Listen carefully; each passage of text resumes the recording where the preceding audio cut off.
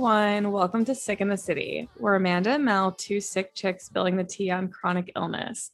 We are back. It's been a little while and we are back at it. We're so excited to cover this episode today. We're going to be talking all about alcohol and drinking with chronic illness and otherwise and giving up alcohol. So I think it's going to be really fun. So let's just dive right in. And Mel, I'm so happy to see you today. How are you doing? I got a little emotional like hearing you say our intro because I was like, it's been like so long since we recorded. Oh my God. And we wanted to clear the air. Obviously, like the elephant in the room is that we're not posting as often as we used to. And we haven't really talked about it at all. We haven't. So I figured we should.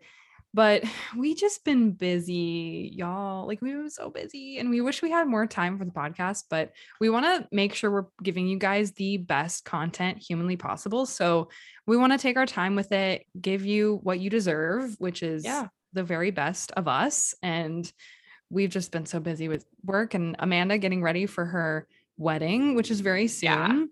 And we just got back from her bachelorette party last weekend, which was so fun. Right. And which we have so much to talk about because of that. Like, I feel like, I think what we're ultimately deciding is that we're probably going to put out one a month or whenever we have a topic that we really want to cover just to, to Mel's point, right? Give you guys the best possible content possible. And we just, we have a lot going on. There's a lot happening. We do.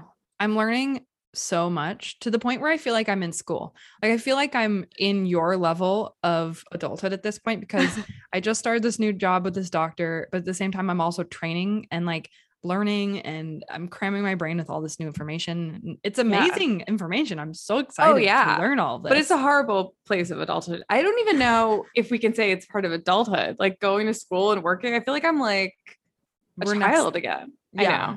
I know. Back in school. Yeah. But the good news is over the weekend, I was an outsider coming into Amanda's world. I was amongst a group of friends who have known each other their entire lives and Amanda's two cousins who were amazing and so fun. And I really didn't know what to expect. I knew we would have a blast because I love you and we get along so well. But it was just so shocking how seamlessly like I fit in. Like I did not blink an eye the entire weekend. I never felt uncomfortable. I included myself in all of the raunchy conversations and just felt so at home. And I love how you say raunchy conversations because I feel like that pretty much sums it up. But no, you fit in perfectly with everyone. And I knew that was going to happen. Rob was asking me when I got home. He was like, how did Mel do with everyone? I'm like, oh, I forgot that Mel didn't know everybody because she just totally fit right in, like was chatting with everybody. We covered a lot of topics, definitely a lot of raunchy topics, a lot of girl convos. And it was just so nice. I feel like it's so rare to get to hang by the pool, even just like anywhere, right? With your girlfriends and just chat about things and catch up and, tell stories. It's just been a really long time, I think, for me to be able to do that. It was so nice. Yeah, it was a really nice little break from reality and just to chill and relax. And I'm the tannest I feel like I've been in a decade. You're glowing. I've never been literally glowing. That's what happens when you move up here. You just get tan. Yeah, exactly. You're officially a New Yorker now. Tanner here than you were in Texas, which makes a lot of sense. Absolutely. Totally. It was a perfect weather weekend. Like absolutely unreal perfect. And then Sunday we wake up and it's like raining and it's like, oh, goodbye everyone. It's been real. Everyone's, like tired and hungover and we're not. Yeah, exactly. Which is what we're talking about today. Right. Like, so exactly. It was so nice. I had so much anxiety leading up to the Bachelorette in general, because I personally have never been to a Bachelorette where I didn't drink.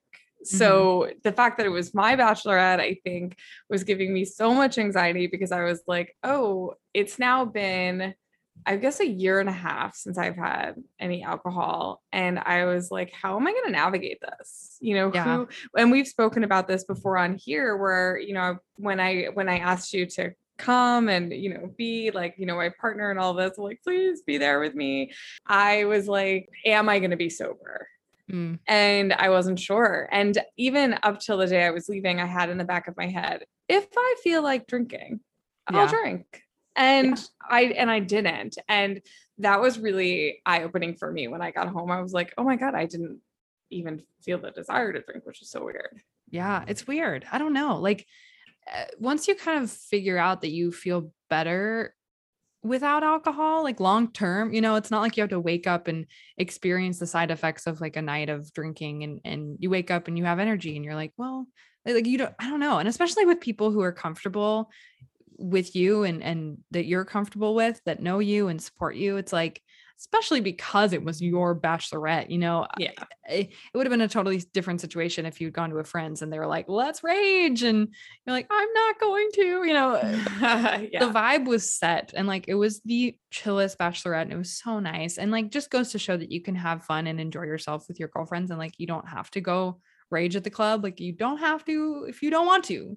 And my job, my duty, I was like, okay, girls, like I'm bringing the mocktail ingredients. Like I'm going to make some fun summer drinks. And like, you don't miss it. Like half the fun is like having a fun drink in your hand and like feeling like you're a part of the cheers moment, And so it was a really good time. And I did want to like surprise you a little bit, because I kept a list of some of the things that happened throughout the weekend that I wanted to discuss on the podcast. Oh my God. This is like a fun activity because I don't know, it makes it more fun when you're thinking about these things when they're happening. And something that you said that I wrote down that I thought was so funny. No. I don't even remember where it came from, but you were like, you said something about praying to the party gods. And it just came out of you like so effortlessly.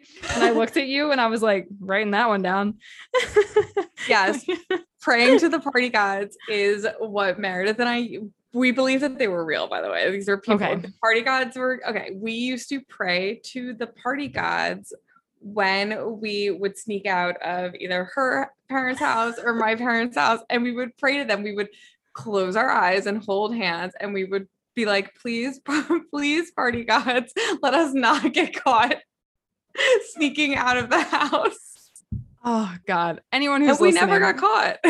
Yeah, they worked. They were. Prayer is powerful.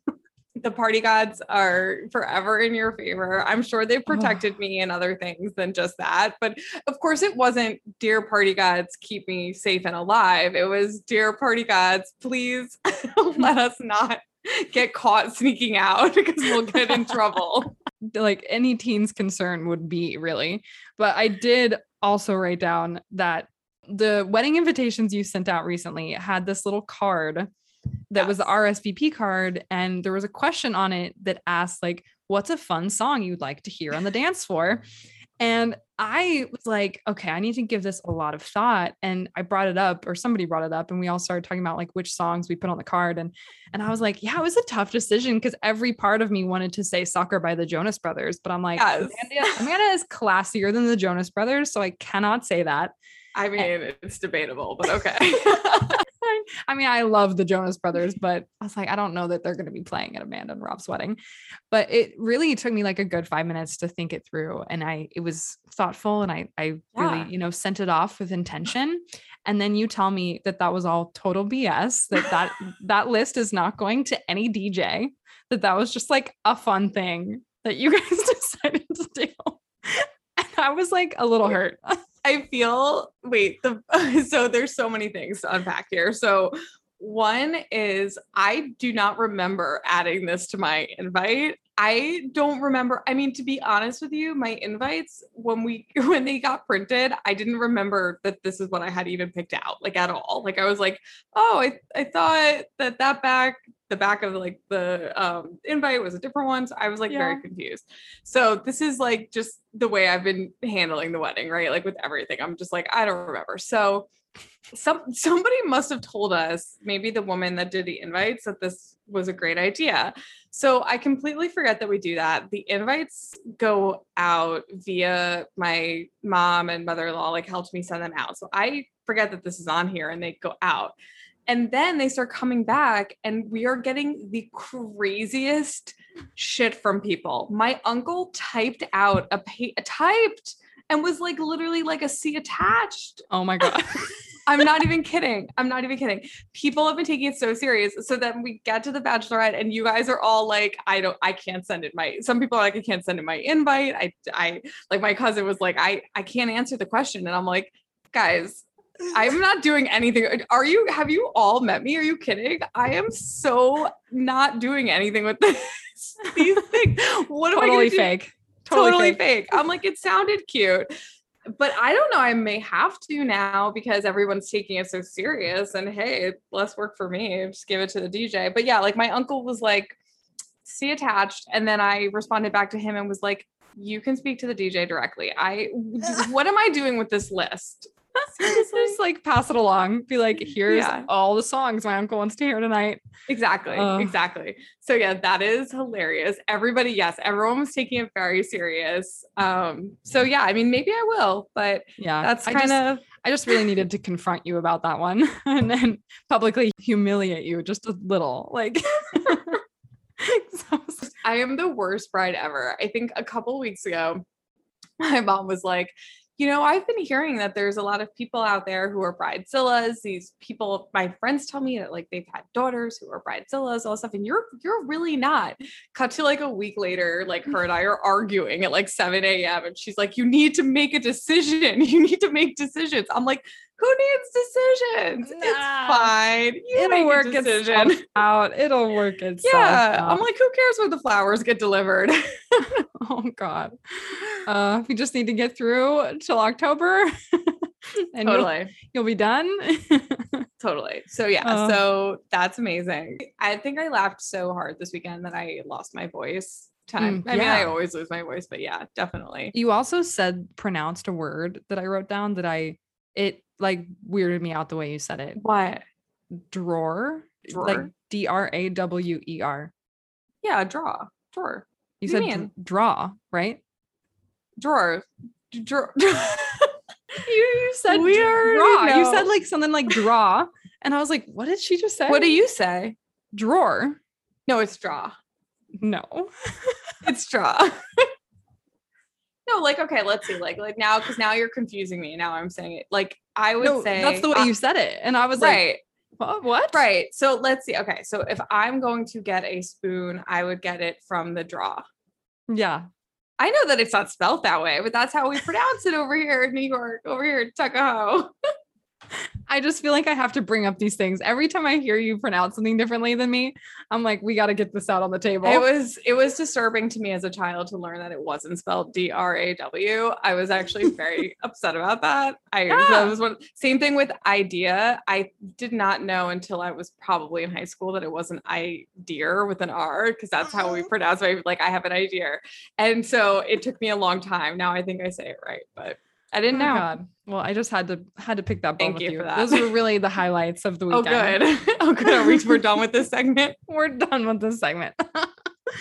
But on to bigger and better topics. And honestly, like something that it wasn't even a theme of the Bachelorette weekend was how you and I weren't drinking. Like, I know that you especially expected that it would be. And I've come to realize that, especially as I've gotten like older, and it was something I was looking forward to getting to my 30s for. Mm-hmm. Like, I was like, people don't drink as much when they're in their 30s. It becomes less of a big deal. Right. Because I remember when I was like 22 and fresh out of college, and all I did, any social event, it was just like drinks, like so many drinks. Yeah. And at the time, if I met like a friend or somebody that didn't drink, I was like, what are we even going to do together? Like my early 20s brain just couldn't fathom why anyone wouldn't drink. And that's where I came from. No, same. I mean, even thinking about times like after college, doing things like Whole30 and giving it up for a month was so difficult. Like, I remember even when I was dating Rob, getting questioned by people that if I was like doing a Whole30, and they'd be like, oh, are you like pregnant? Like, there wasn't like any other possible reason besides being pregnant that you would not drink. Yeah. No, I remember that because I'm so far removed from it at this point that I kind of have to put myself back in that place, which is so funny because I think I gave up alcohol in 2015. And like just background wise, I know for you and I, we both came from a huge party lifestyle. Yeah.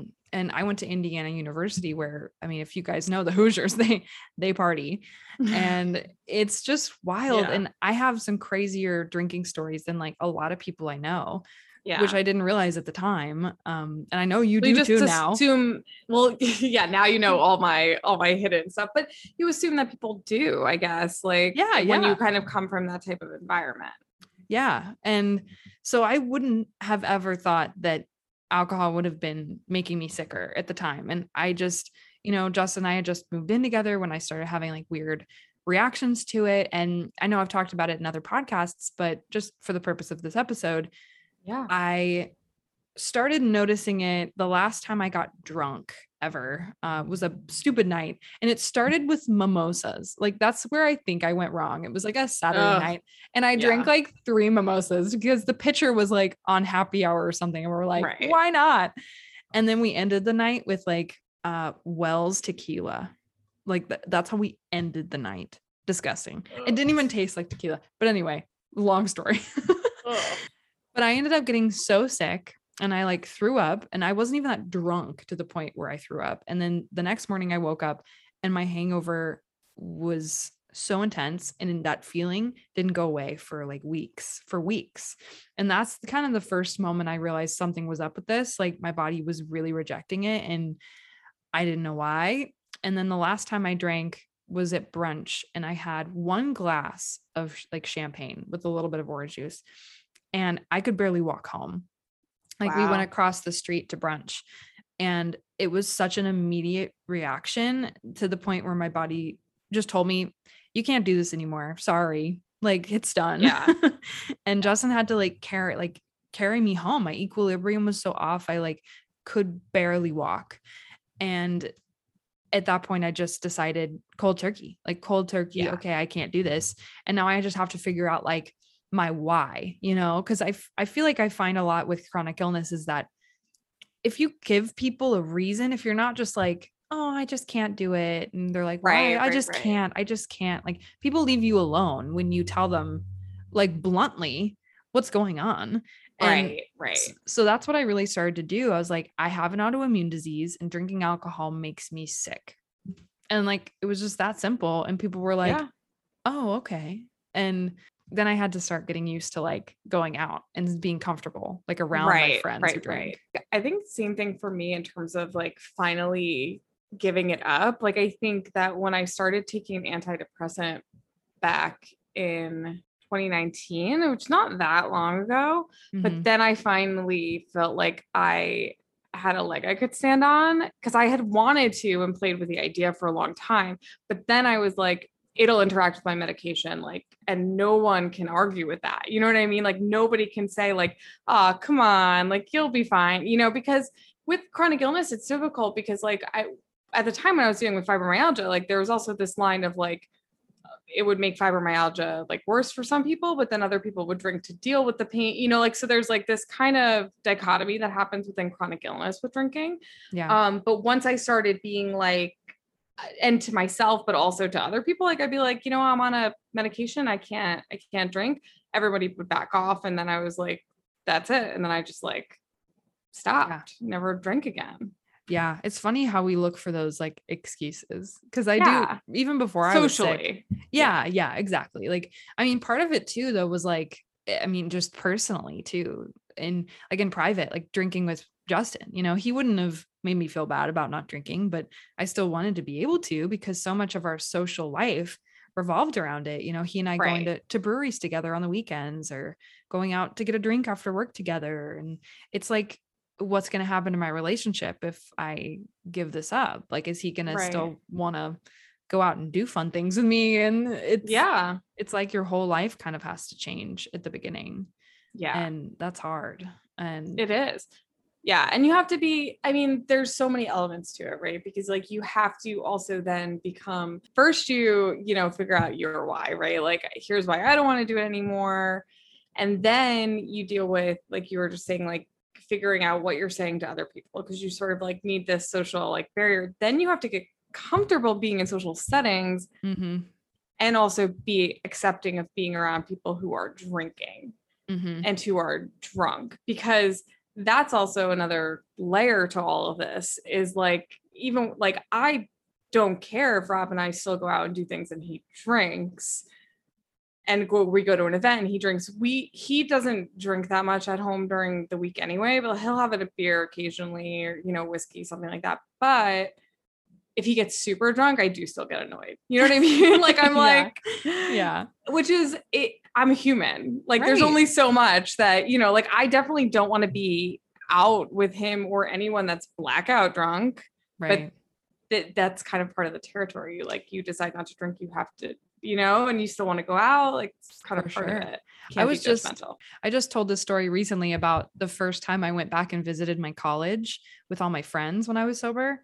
And it was like the biggest party weekend of the entire year, which, if anyone's a Hoosier, you'll know, Little 500 weekend. Like, it's, you party all day for 7 days straight.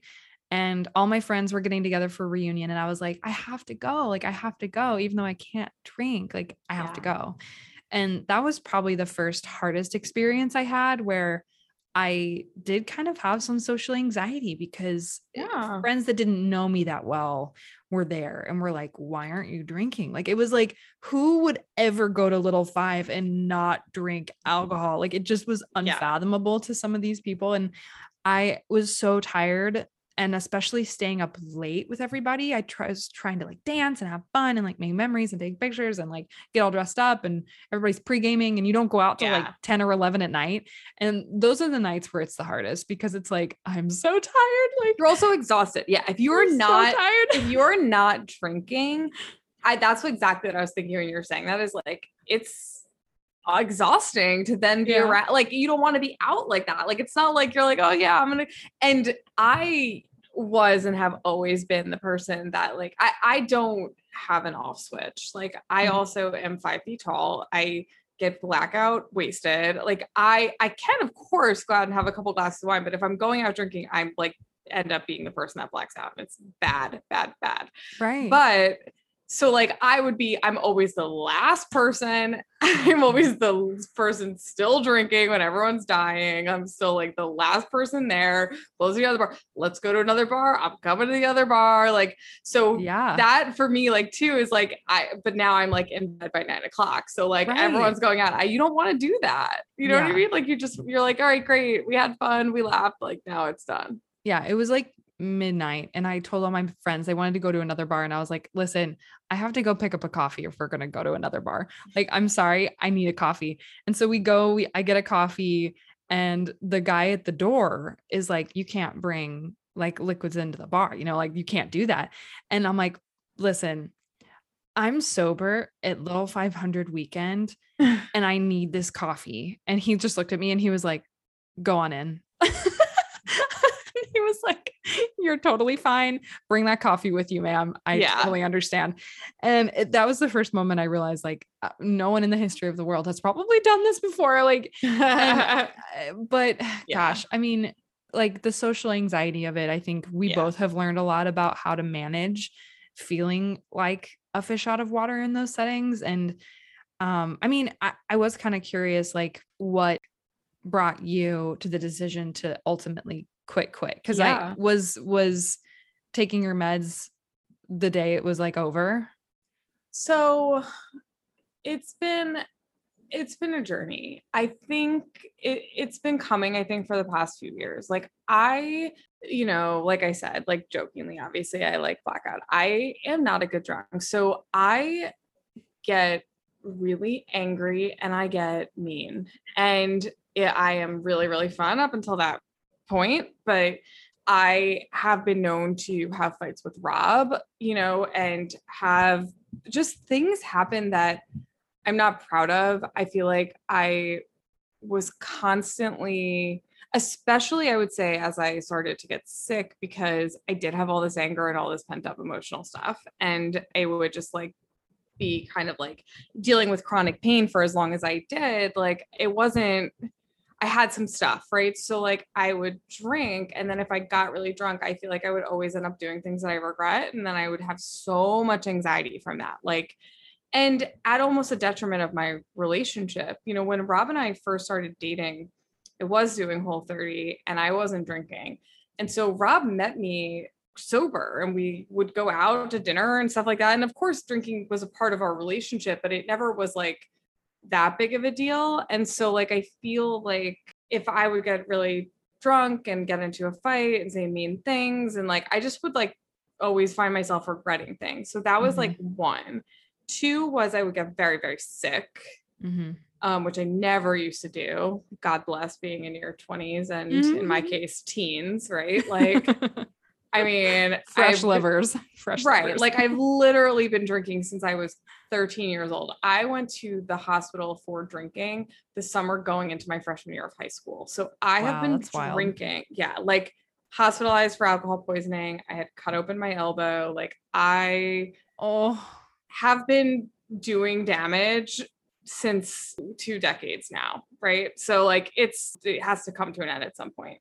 And then I started realizing that when I would drink, even if I had one glass of wine, I wouldn't be able to sleep.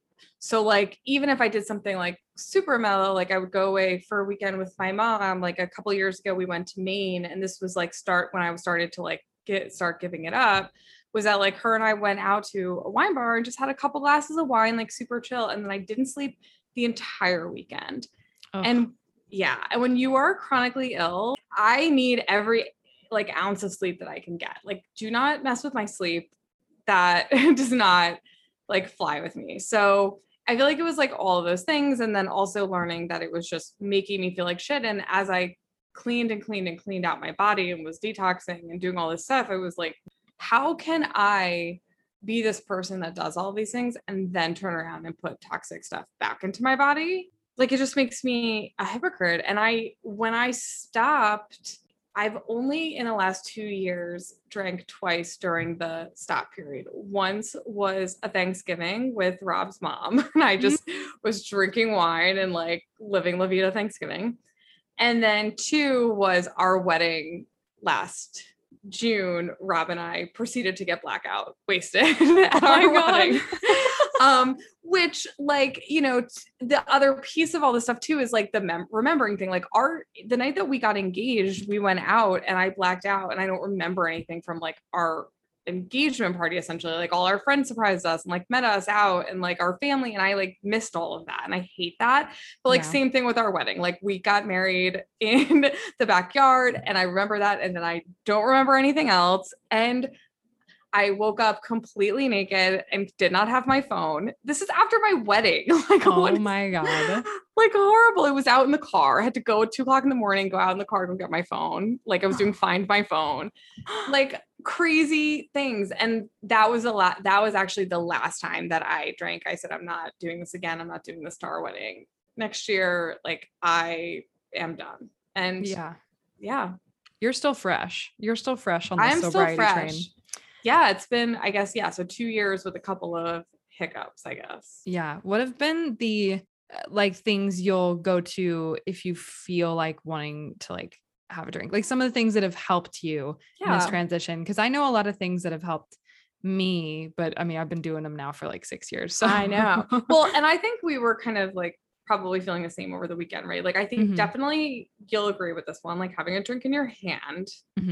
Being out is really helpful. I have drank more seltzer, and probably last weekend too. Like I was drinking more seltzer and mineral water than I have in my entire life. Like I was just peeing nonstop. So I think having a drink in your hand all the time is really good. You know, something that you like, because what was kind of happening in my head a couple of times, like I remember going to the bathroom and being like, okay, I could put vodka in this mocktail, but then it'll make me feel like shit. And I feel drunk 95% of the time anyway, whether it's my chronic illness or my personality. like I was saying things and you guys were like, I can't believe you said that. And I was like, I'm sober. Like I would like spill tea. I'm like out of control. I feel like dealing with chronic illness too forces you to get to the point of not being shameful about anything you have who to do you anymore. are. Yeah. Well, yeah. Or who you are. Or who you right? are. Yeah. You know, it strips like, you down. It strips you down. And like, you just get to the point where you don't care anymore. Cause we talk about coffee enemas like on our podcast, you know, people know we put coffee up our butts, like there's no shame. There's no shame if we're not drinking alcohol. Like it's just, you get to no the shame. point where you don't care and you just, all you want to do is feel better. Yeah. And again, like, I feel like, so another thing that always strikes me too is like drinking alcohol, to me at least, was a coping mechanism for anxiety. So it wasn't just like chronic illness stuff, but also just like social anxiety. So like going out and being like, oh, I don't know how I'm going to talk to these people. So you like drink more.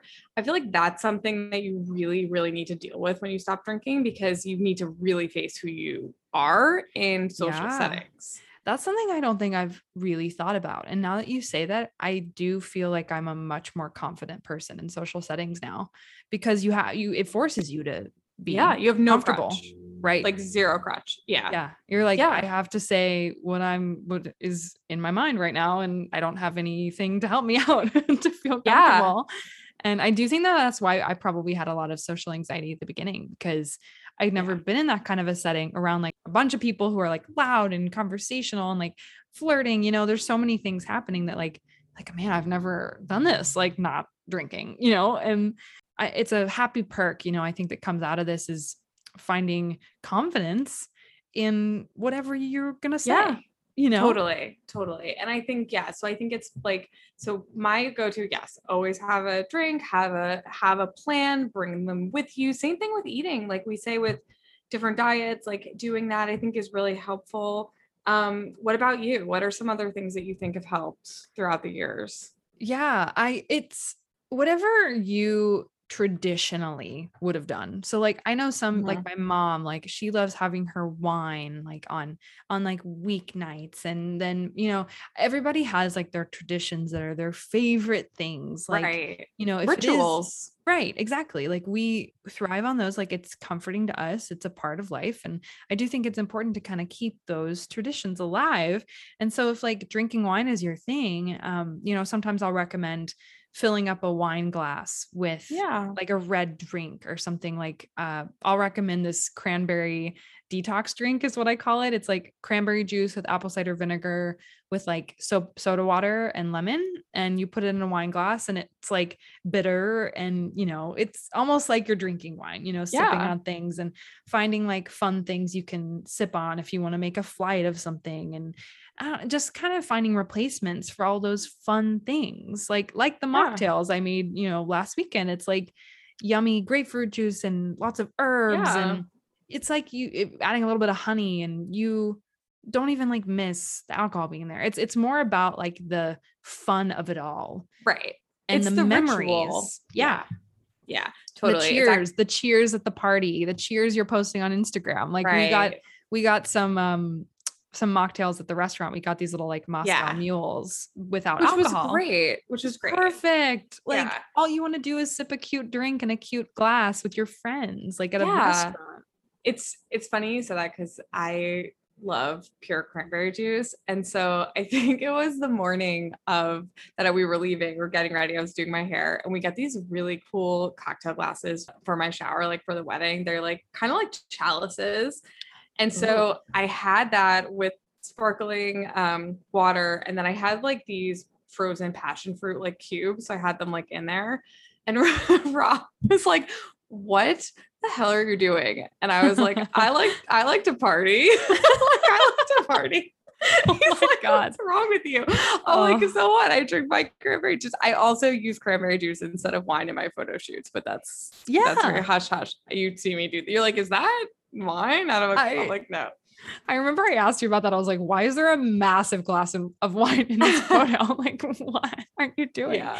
But like, if your friends or if your people are taking shots before you go out, like fill up a freaking shot glass with something, like you can still take a shot. Like it doesn't have to be of alcohol, and you're not going to feel the burn as much as everybody else would. Yeah. And so it's just finding those trades and like figuring out what's going to help you still enjoy yourself and still make memories without the alcohol. And you can still do all those things. And I mean, just getting vulnerable, like it really is hard. It's hard at times. Like, I'm not going to say this is all rainbow and sunshine. Like there was a point where honestly, like Justin and I almost broke up because like I felt bad that I couldn't go like be the fun 24-year-old that he fell in love Yeah. with when I was 21 years old. But that's just a part of the journey. It's like realizing we're not going to be those people we were when we first met. Like, and we're going to grow and we're going to grow together. And I do kind of think that was a big turning point for us, was when like you realize your partner or your friends or your family, whoever is your support system, they're like, I'm not going anywhere. Yeah. Like, you can change all you want. Like, we're going to change together. Right. And it's, and but it's and tough. a better you is better for the relationship in general. Like I say to Rob, because Rob will say things like, I think, Rob and I, our big thing together is fall. We are just like huge fall people. We love pumpkin beer. We love all that stuff. And I said it over the weekend too. The one thing that I miss is just having a cold beer. And I love pumpkin beer. And so like for me, like that season comes around, I'm like, and Rob said something recently, just like, oh man, like we can't, go do our like thing and get pumpkin beer and all this stuff. And I was like, you like me better like this. Like this is better for our relationship. I'm a better version of myself. So like just that reminder too, for me, like that this is better for me, for our relationship, for my family. One, it's better for everybody if I'm healthy, but also you like hanging out with me more when I'm sober. Trust me. I am not a wallflower in any way, shape, or form. I do not need alcohol to be nuts. Trust me. And I've actually had like a few reminders lately of like why it has been so beneficial to give it up for as long as I have, because I'm to the point in my healing journey where I'm doing well enough that I can try drinking from time to time, which has been really weird for me, to be honest. Like I still haven't quite figured it out, but it's funny because even now, like trying it again, it's making me wonder like why I wanted to be able to drink for so long. For so many years I was like, like I hate that my body can't take this. But at the end of the day, really, like it is so inflammatory. Like it's so inflammatory. And it's one of the things I feel like so many people react so strongly to, especially with autoimmune disease. And so I'm like trying to figure it out. At first I was like, I'm just going to drink on like special occasions, like I think for so long I was like, I want to be able to pop a bottle of champagne the day I get engaged. But now I'm like, honestly, I don't even want that. Like, I don't think we'd even do that. Like, right. Well, it's silly. Things like that start to matter less as you kind of go through this journey. And I will say, to be fair, one of the years that I have been sober has been COVID. And so it's been, I will say, easier in that aspect because I have been able to avoid a lot of events as I've been getting more comfortable with being sober. Like it does become more difficult in those types of environments. But I would love to just hear more about the reintroduction process. Cause like to me, it almost sounds like it's like when you break up with somebody and then you miss them and you go back and you're like, nope, now I remember why we weren't together. Girl, no, that's spot on. I mean, it's funny because like my sister's living with us now too. And my sister and boyfriend are both like the life of the party. And so it just makes me want to have fun. And I have missed being able to just like have a casual drink and like be okay with it. And so it's definitely something I've been messing around with, like trying to figure out what I can handle and what I can't. And so I kind of started off with some low sugar ciders. So it's like, it's apples, it's fermented, like, especially up in New York, there's so many cideries. And there's this really great one called King's Highway that they're like keto friendly cider, and it's dry and it's got ginger in it. And, I had one and I felt fine, and I've taken it very slowly, like so slowly. And on those days where I do have one, like I drink a ton of water. I take activated charcoal before I go to bed at night, just in case, a precautionary measure to make sure that, I'm not feeling it the next morning. But I've been lucky that I haven't had any bad reactions. But it also is to the point where I've like let go of my special occasion rule. I'm like, oh, it's Friday, now it's like slowly creeping back into more of a normal routine. And there was one weekend where I had like a couple drinks, like 2 nights in a row.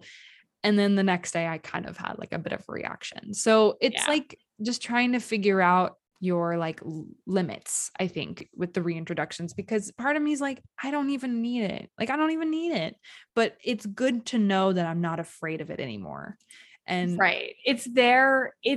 And that's what I think, my point is too about giving myself that freedom over the weekend. And I felt like that was really powerful because that's what I believe about everything, right? With nutrition, like with everything, is to me, it's easier to take it one day at a time, one event at a time, one moment at a time than it is like, I'm going to be sober forever. Or I'm never going to drink again. Even though we've all said that after a night drinking, like to me, it's like, if it is not a situation in which you are in AA, like if it's not a dangerous situation or a situation like that, because I do want to kind of put that aside, like this is like a thought, like we're making this choice.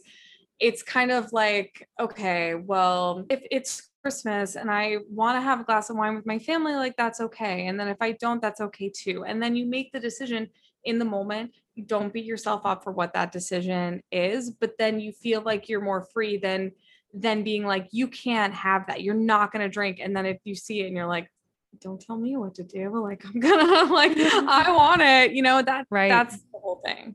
Yeah. And finding balance really, and listening to your body and really trying to realize what your limits are, especially in the depth of your healing, because it does take years to get to the point where I've been able to tolerate a little bit. And I'm very thankful that my body is well enough now that it's not knocking me on my ass like it used to. But at the same time, I'm realizing too, like, I don't really need it. Like, I don't really need it as much as I desperately wanted it those first couple of years that I gave it up. And I knew that it would only hurt me at that time. And now that I can, it's like, do I even want it? Like, I'm to that point in my life. And it's very interesting.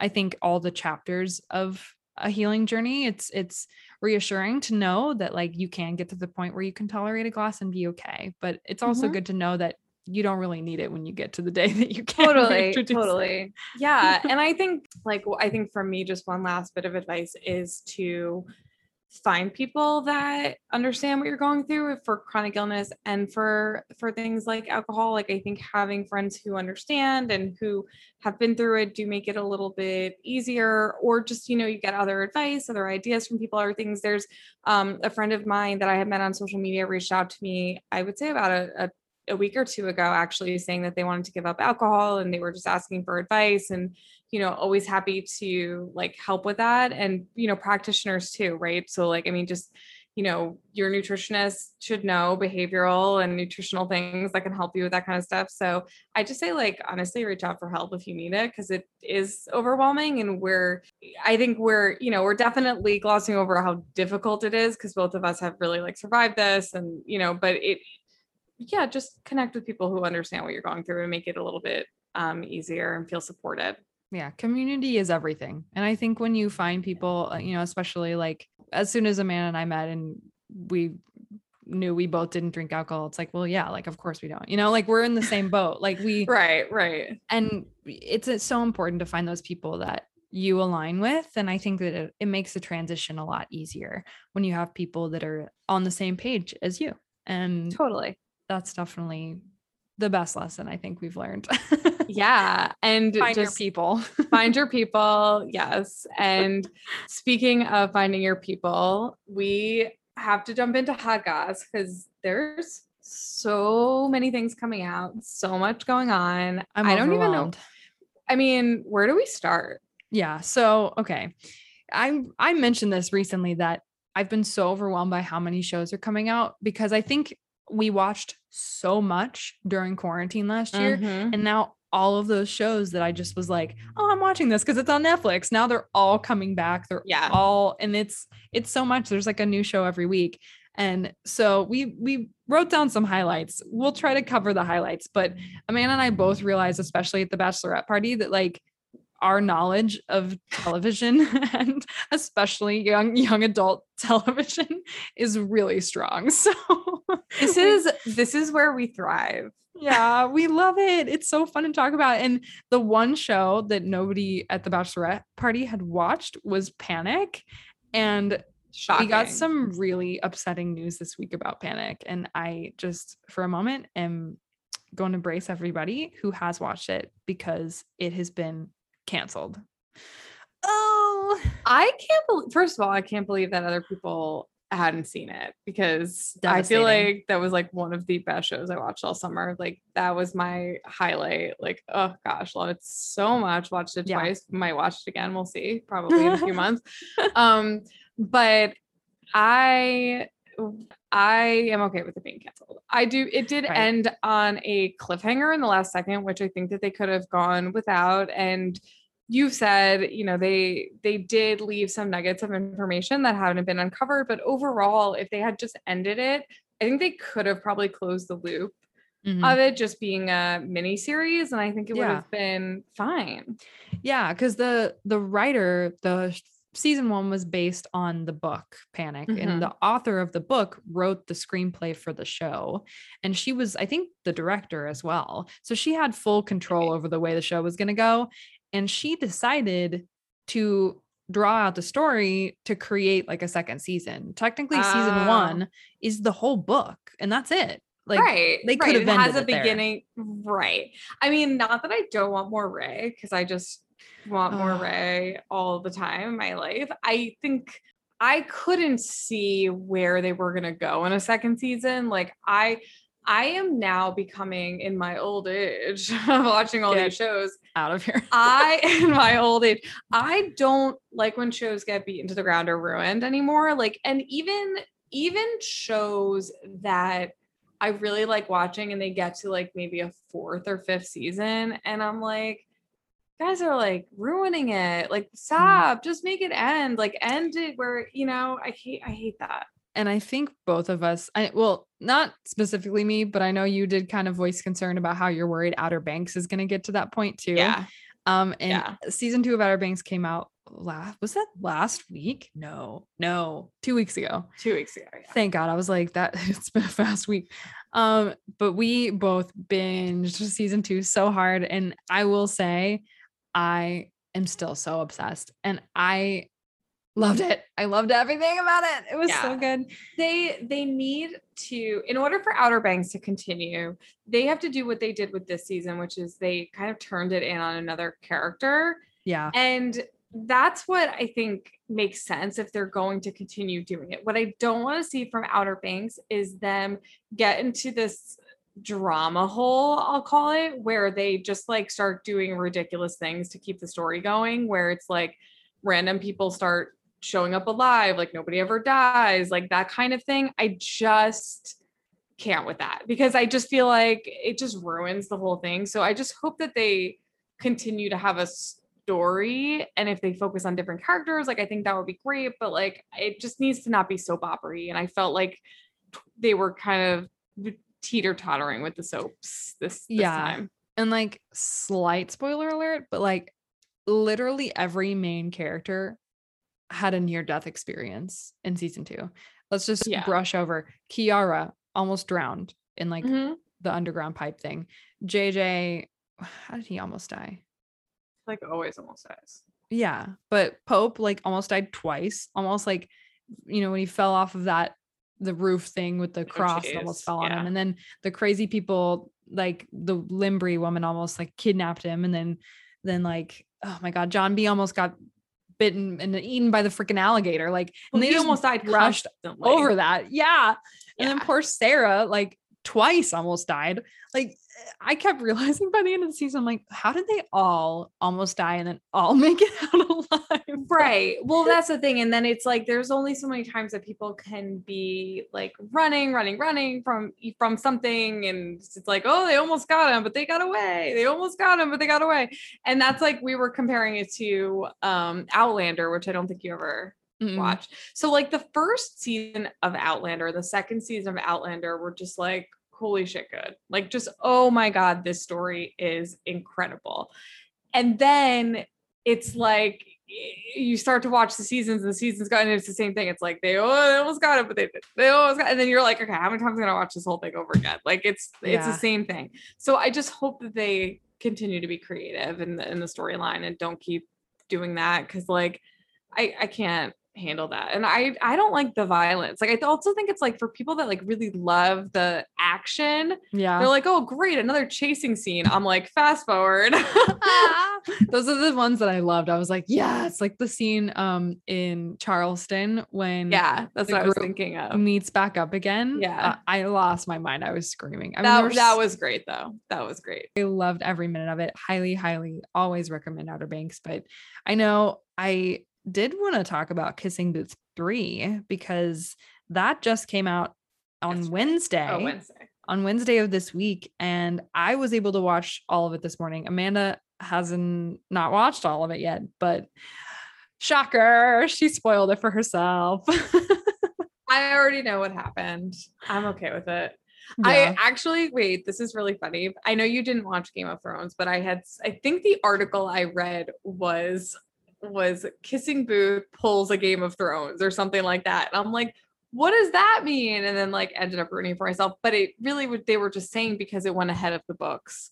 So like the books didn't come out entirely before this movie came out. Oh, that's interesting. So, yeah. Whereas like in the same thing that happened with Game of Thrones, like the last Game of Thrones book is never going to be written because the show ended. You know what I mean? Like they never, and so it went different because they just kind of like did their own thing. So that's kind of what happened with this. And then I will watch it. I'm sure I will. It's just that when I read what happened, I didn't feel like I wanted to see that play out. Is that horrible? Yeah. So spoiler alert. There's probably going to be a big spoiler hot goss segment. But yeah, so I watched it this morning. Don't listen to this if you haven't watched Kissing Booth 3, but all in all, like she doesn't end up with anybody. Like, and you know, she kind of goes and does her own thing separate from the boys, from the brothers, because and the moral of the story really is like you have to figure out what makes you happy and not like go and do all the things that they want you to do, you know, for their happiness. And that happens all the time in movies. That is actually not new. Right. No, I'm so angry about it. I know. I get it. I didn't know what to expect with the end of the series because a huge part of me was like, what is going to happen? Like, how are they going to end this? Because the first two movies were pretty chaotic, like with Elle and Flynn and their constant like on and off and not trusting each other and like him being a bad boy and is he cheating on me? And it's just been chaotic. And like, I didn't see it ending well, which like, I'm still kind of happy with the way they gave us somewhat of a happy ending for like them at the end of the movie, which you haven't seen quite yet, but yeah, I know they ride off into the sunset on their motorcycles. I read it. But they like fast forward into the future. Yeah. Okay. So you did. I know everything. I was just kind of over it by the end of it, to be honest. Yeah. Well, you know, and I feel like this has been done a bunch of times, right? Like, I mean, this is not new. Even it's the same thing that happened with To All the Boys, right? Mm-hmm. She ended up choosing her own path. This kind of is the thing. It's like, I get it. Like she should be able to choose what she wants to do. It's up to her. Shouldn't be. I was watching it in the beginning, and when she immediately decides that she's going to Harvard, I was like, how are they that like that's early? So that makes sense to me, but I just like seeing a happy ending. I don't like these movies where people end up not, I don't know, like we just watched a whole series of you guys trying to get together and at the end you're not going to get together. Like, give me a break. I mean, technically they did. Yeah. Happened a million years later. Yeah. Like so such a child. I need a happy ending. No, I did too. And like, I don't know why part of me too, like you were like, no, you gross. But part of me was like, maybe she'll end up with Lee, like with her best friend. Cause like, to me, that kind of also, what? I know. That would have been so weird. Well, a big part of the storyline was that like, they both kind of started getting like jealous, like, of each other's like new friendships of them. I don't know why.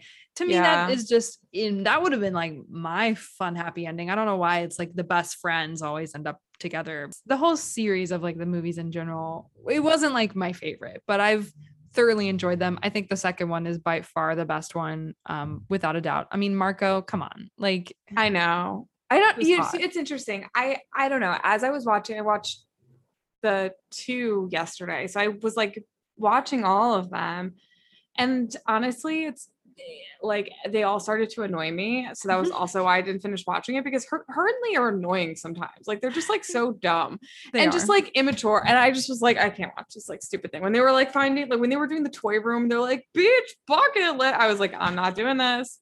No, I'm going to watch RuPaul. I'm out of here. Yeah, so. Sorry, Kissing Booth. I mean, it was fun. It came and it went, and it's all good now. It's fine. The thing I did want to mention though, because last episode we were about to start watching Never Have I Ever, but we didn't get to cover it. I mean, it's like one of the best things I've ever watched in my life. It's one of my all-time favorite shows. But all I'm gonna say is the Paxton coming into the window out of the rain, kissing was like one of the best things I've ever seen in my life. So good. It's such really a good show. Well, I was just gonna say, in terms of like third movies, the other thing that comes to mind is After. When is that coming out? I think it comes out next month. Okay. So yeah, look out for that one. I also know how that one ends because I read the book. I don't know if they'll keep to the book, but I did read it. October 23rd is when after we collided. So excited to see that toxic relationship play out once and for all. The last one is like bad, super toxic. Yeah. Oh, I can't. I don't even know how they're going to do it in only a couple hours, to be honest, because I feel like that book actually spans over several years. So I don't know what they're. Speaking of toxic relationships, I just binged all of F-Boy Island. Oh my God. And I told you I was going to watch it, but I like saved any information I had about it for the podcast. Happened? Yeah, tell me. We loved it. Like I wasn't gonna watch the show, but Justin, my boyfriend, was like, it looks really funny. And then my sister wanted to watch it. So we were like, I was like, okay, fine.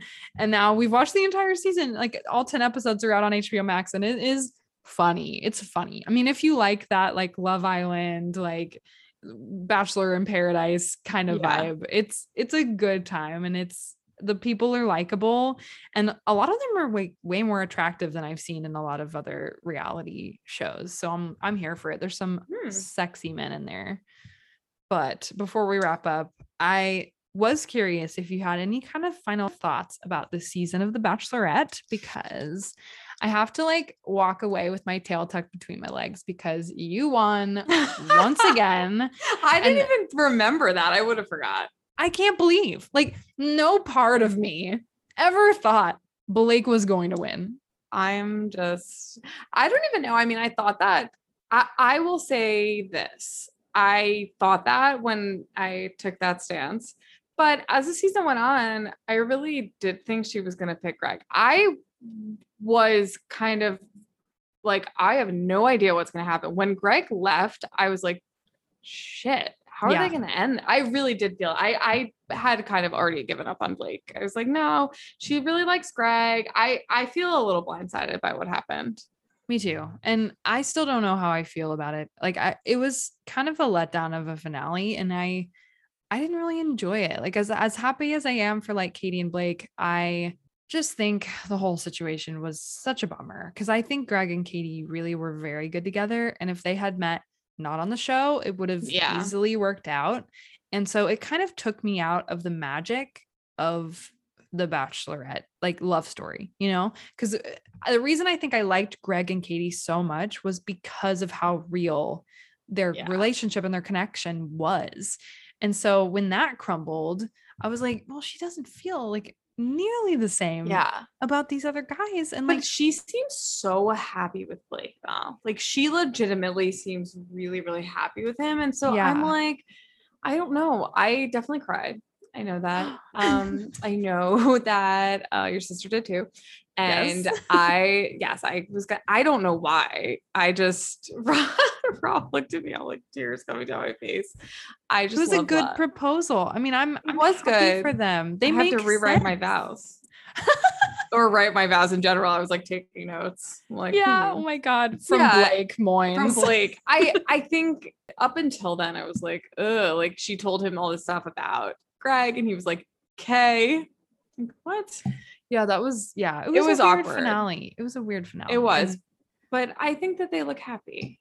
I really, really, really, really hope that they're soulmates and that they're meant to be. I really hope it works out for them. I really do. Cause as soon as I saw Blake and Katie together, I'm like, wow, they look good together. Like they make sense. Their energies are so similar. Yeah. And I'm very hopeful. And I hope Greg, finds what he's looking for too. Cause I do think he's a good guy.